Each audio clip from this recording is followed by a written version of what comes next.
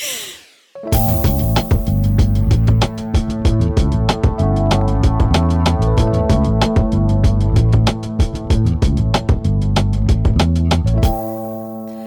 and welcome to the Changemakers LA podcast. My name is Tanua Thrash Intuk, and I'm the Executive Director of the Local Initiative Support Corporation for the Los Angeles office. In today's episode, we're going to be talking about tenant protection and rent control, and we've got several special guests with us here today to talk about that. I've got Jackie Hoffman. Jackie is the Regional Vice President of Property Operations at Mercy Housing. She's got nearly 20 years of experience with Mercy Housing in both property operations and resident services. She oversees a major segment of the Mercy Housing California portfolio, including San Francisco and Southern California. Welcome, Jackie. Thank you. Glad to be here. We've also got Jonathan Wolf. Jonathan is also with Mercy Housing, and he's the Director of Resident Services for Southern California. Since the mid-90s, Jonathan has been working with underserved populations ranging from foster youth, people with developmental disabilities, and individuals experiencing homelessness in both Boston and Los Angeles. Hi, Jonathan. Hi, thank you for having me today. Great.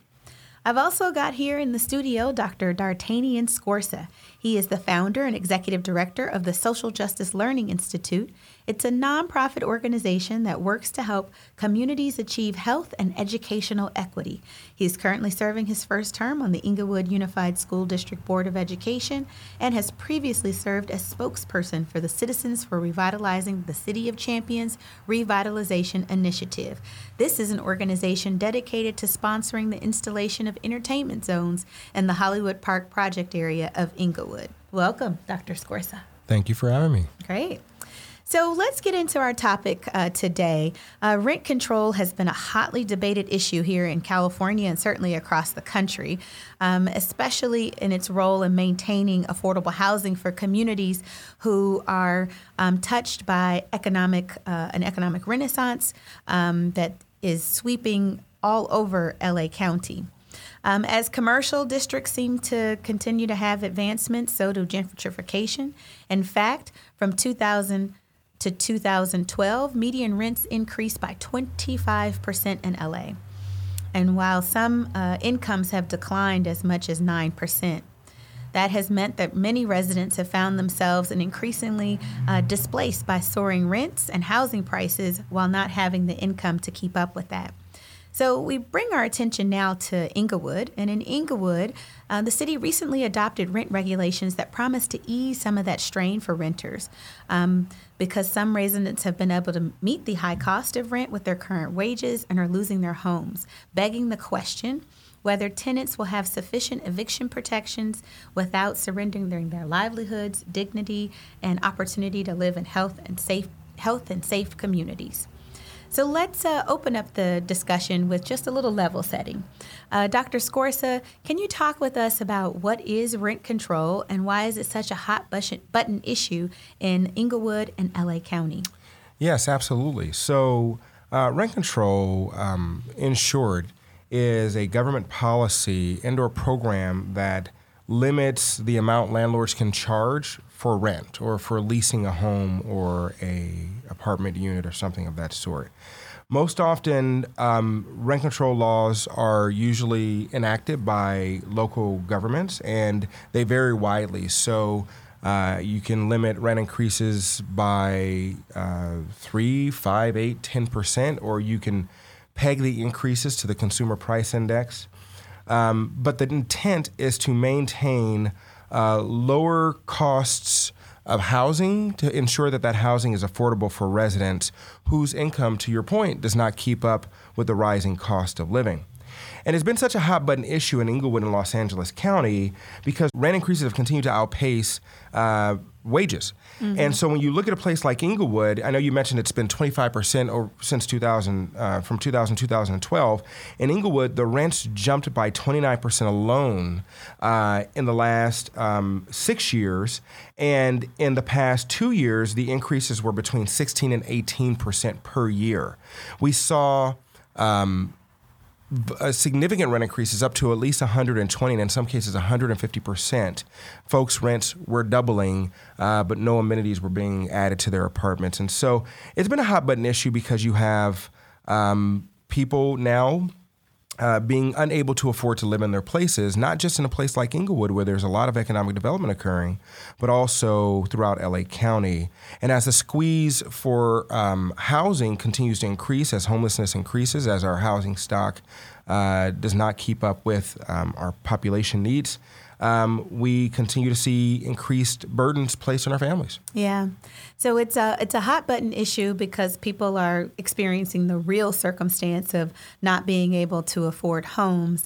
But the other part of the hot button part of this issue is that you have landlords who say that they need to be able to raise the rent in order to keep pace with other costs in the marketplace. So you were part of a group of tenants that directly appealed to the Inglewood City Council, and I'm not sure if you yourself. I happen to know you personally, but you may be a landowner yourself. And so, what is the effort like to try and balance what a landlord might need in terms of reasonable rent and what people can actually pay based on wages that are available in the marketplace? Yeah, I think that's. Thank you for that, because you're right. It is controversial because landlords also believe that they should be able to charge what they need to charge, not only to operate their units, but to make sure that they can turn a profit. And that's frankly based upon the sort of phenomena where we've commodified housing. But I think when we began our work in Inglewood, we focused specifically on reaching out to homeowners and landlords and brought them into our coalition alongside tenants so that we understood what the issues were. And we conducted a poll where we evaluated where the sort of greatest impacts of rent increases were in the city, and analyze what our community would actually like to see happen. And so in a city like Inglewood, most of our units between 1 to 4 or so are owned by moms and pops. Mm-hmm. The units that are 5 or more are more frequently owned by corporate landlords. And increasingly, what's also made this such a complicated issue is that a lot of corporations have come in and purchased up significant amounts of single-family homes, as well as larger blocks, Berkshire Hathaway, Blackstone, Colony Starwood, Tricon. A lot of these groups have come into the city of Inglewood and purchased up available stock and have raised rents and have gouged. And I think we wanted to balance those circumstances and that, frankly, those atrocities out with the needs of our moms and pops. And so we actually proposed to exclude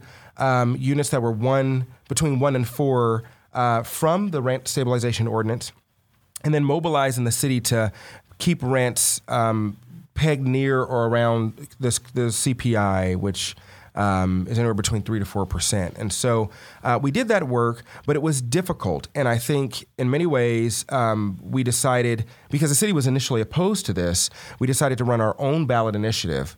And got over 14,000 signatures. And unfortunately, by the time we submitted that initiative to qualify, at least 2,000 of the residents who were registered to vote had already moved and registered somewhere else.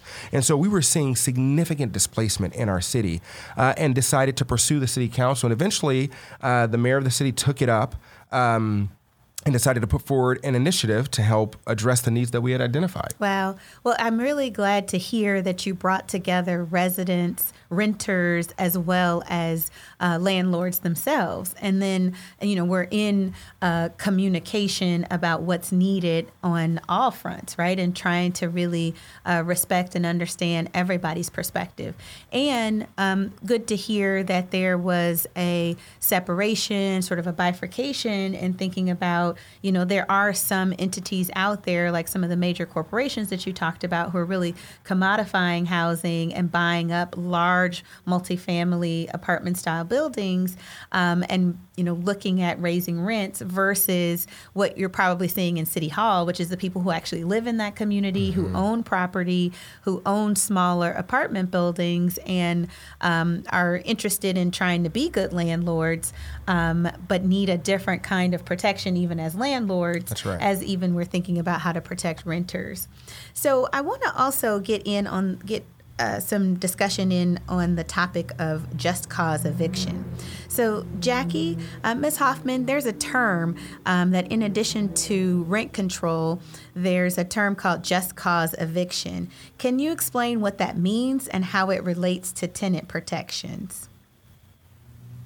I will try to do that. I'm far from being an expert in legal matters, but certainly this is something that is near and dear to the hearts of people who live in our affordable housing communities. And so there's basically two kinds of just cause evictions. And one of them is a no-fault type of eviction, which, at least for Mercy Housing, often doesn't apply to us. But, just for example's sake, it's people who would be, for example, involved in the Ellis Act or subject to the Ellis Act, or because there's a demolition of a property or the government requires relocation, those would be considered no-fault just cause evictions. And for most of our residents, a just cause eviction goes more to things related to their lease or covenant, if you will, their contract for housing. So examples of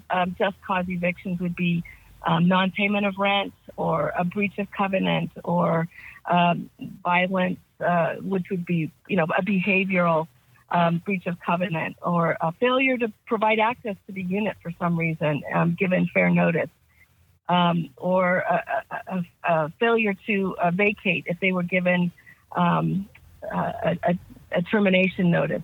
There's a lot of specific examples around a just cause eviction, but the way this relates to tenant protection is that the state has enacted some laws which are intended to create greater transparency and awareness for justice and mutual ability to for residents to know more about whether or not they're subject to them. There's going to be, in July of 2020, a mandated disclosure that's required from landlords so that tenants and residents are aware of what they're subject to. And there's also a list of exemptions that are part of the just cause eviction regulations and laws. And so, for example, an exemption could be a public housing entity or transient and tourist units, nonprofits, elder care, hospitals, dormitories.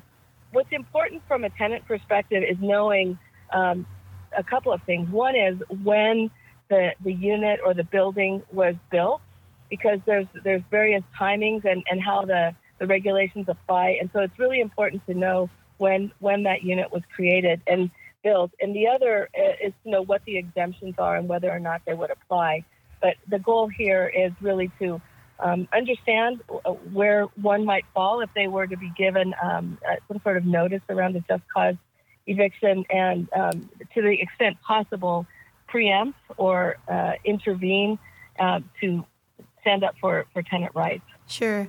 So it's important that I think we point out that really, tenant protections under that umbrella are several different kinds of things that we can do to get at protecting tenants. Dr. Scorza went over and talked about rent control, and that is some level of government imposition on the amount of rent that can be raised by a certain level over a period of time. And then what you're describing, Jackie Hoffman, is really looking at if a tenant is, in a unit and by, having not violated any part of their lease, for example, really can't just be evicted. There has to be some level of cause or reason why they would potentially be evicted, and to the extent that they are asked to leave, there are some protections in terms of what they can receive as part of that exit. So that might include support around, relocation assistance and having, some support with being able to have resources to do a new first and last months for those of us who, are renters out there, know how hard it is to get those kinds of things in place. To your point, if it's a no fault, there are also regulations around providing remuneration. So if somebody does receive a notice, there are regulations around receiving payment, but it doesn't mean you can't fight it or explore it at this time. And the other is that if it is a just cause eviction, the tenant always has a right to cure or to correct the behavior or the issue that's involved. So, yes, I just wanted to add that as well based on what you were saying. Thank you. Yes. So, Jackie and Jonathan, at your properties, Mercy has provided support for a set of tenants assistance guidelines called the Eviction Prevention Programming. Can you tell us a little bit more about what the goals of that is and a bit of the strategies of this initiative? Sure. I was going to start by giving a little bit of a background, and then Jonathan is going to go into a little bit more detail about it, how it works. For about at least the last 10 years, we started with a program called the Progressive Resolution Program, or a PRP, that we created so that if a resident was in a situation where they were not complying with the lease, or if they were having a hard time paying the rent, we would engage with between property management and resident services with the resident to come up with a plan so that we could get everybody back on track. And obviously that requires engagement and a willingness to sit down and meet, but it involves several steps that Jonathan will go through. Since we've worked with it for a while, we've gone through several upgrades, if you will, and improved our collaboration and even deepened that further. And it's now called a Housing Support Plan, and it's really a commitment to engage with the residents for housing stability. And with that, I'm going to hand it over to Jonathan. Thanks, Jackie. So we call it a housing support plan as opposed to an eviction prevention program, because we try to take the word eviction, out of the title, because when residents hear eviction, it automatically puts them on edge. And that's not our intention, is to head towards that. It's really to preserve housing. And the goals of our housing support plan is to ensure that everyone has access to the same opportunity, considerations, and services after they experience a housing stability issue. So it's fair across the board, or we try to make it as fair as possible across the board for any resident who's experiencing these issues. And it also, we increase communication among the different work groups, resident services, property management, the tenants, to ensure that no one gets an eviction before there's an adequate opportunity to address the behaviors. And our housing support plan is supposed to be messaged as a positive intervention, not a negative. It is not a step on the way to eviction, and we've had great successes creating a positive opportunity for residents and staff to interact in a positive way to support the residents in maintaining their housing and really striving. Wow. Even since we started this conversation a while ago, it's great to hear that you figured out how, and probably because residents have made it clear that they don't want to get anywhere near the term eviction, that you now have even a new name for the program, the Housing Support Plan, to keep people housed. So I'm going to make a statement here and then ask just a round of quick final questions. Essentially, part of this conversation is the backdrop of having seeing an increase in homelessness on the streets in LA County, with nearly 60,000 residents in our county on any given night that are homeless. Part of this is driven by the fact that many people simply don't have enough in income and resources to be able to sustain around home ownership. And so a number of these responses that we're talking about today are how do we create frameworks and opportunities for tenants to be able to be protected as they continue to be housed. We've started out talking about rent control as a concept and what one city has done here in LA County, specifically in the city of Inglewood. And we've also talked about specifically what can be done to help people remain in place to keep tenants in a housing plan that supports them and their long-term success in being in that home. So as I fire out just a couple of questions for each of our panelists to close out, I'd love for you to think about sort of the future of these kinds of policies and what do they mean for our market right now, given that backdrop. So, Dr. Scorza, what do you think is the long-term impact of rent control? What's the outlook in terms of maintaining this kind of policy for Englewood, and whether more cities in the county need to consider it, and if so, for how long? Yeah, I think, with rent control, people often think it's a salve to address the issues of rising housing costs, and it's not, right? It's really in some ways a stopgap, because even if you cap rents by 5% a year, that could be 25% in 5 years, and if wages don't keep pace with those increases, folk are still going to find themselves having to move. So what it does is it at least stabilizes the market so that rent increases can become more predictable. And I think that's what we're hoping to see happen in the city of Englewood. But I don't know if, and we're not certain that that's going to prevent the levels of displacement that we're also seeing. So I think that there are other things that need to be done to help mitigate against displacement, which is ultimately what we're trying to solve for when we adopt rent control. And so, because we're living in a city right now that's undergoing significant construction and major development, with two NFL teams that have just come in to build a stadium and a potential for a Clippers arena, and a new basketball venue and an existing venue, the Forum, which is one of the top concert venues in the country, the city is sort of undergoing this economic boom. And because of that, we're seeing a lot of pressures on families that also make it difficult for them to afford their homes. And so we have to look at strategies to help people move into home ownership. We need to be able to produce more affordable units in our city. We need to protect folk through policies like just cause evictions so that landlords can't just kick people out because they feel like it. And also, given that we've had in Englewood alone, the cost of houses, the median listing price for our homes have more than doubled since 2014, we got to find a way to get people into houses that will help them build a family and sustain themselves, but are still economically accessible. So, it at least gives us some time to try and figure some of these things out if we can maintain and build political will. Great. So this is really critical, and I'm really glad that you took the time to walk us through that and thinking about the fact that this is a stopgap for a moment, but it begs for a larger and more comprehensive strategy towards figuring out how do we help keep people housed.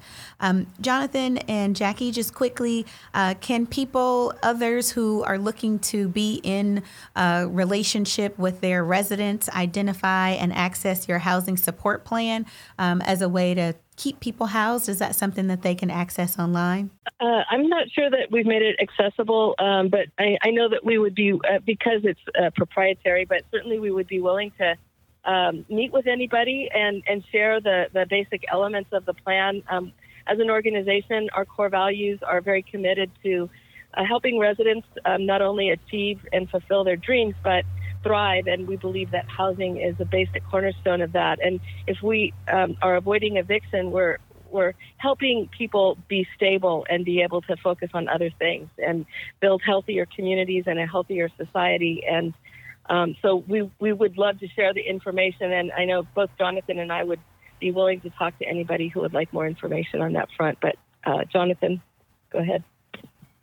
No, I second what Jackie said. I'm located in Los Angeles, travel throughout Southern California, and would be happy to meet with other organizations that are looking to develop something similar. We've seen great success, residents and staff alike like this process and think it's effective and it works.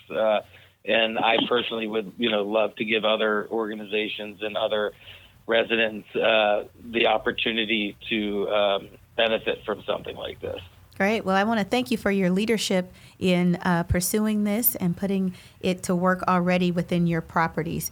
Dr. Scorza, I want to thank you as well for your leadership in the city of Inglewood and looking to try and figure out how to confront this crisis that we're in around housing affordability and the homelessness crisis.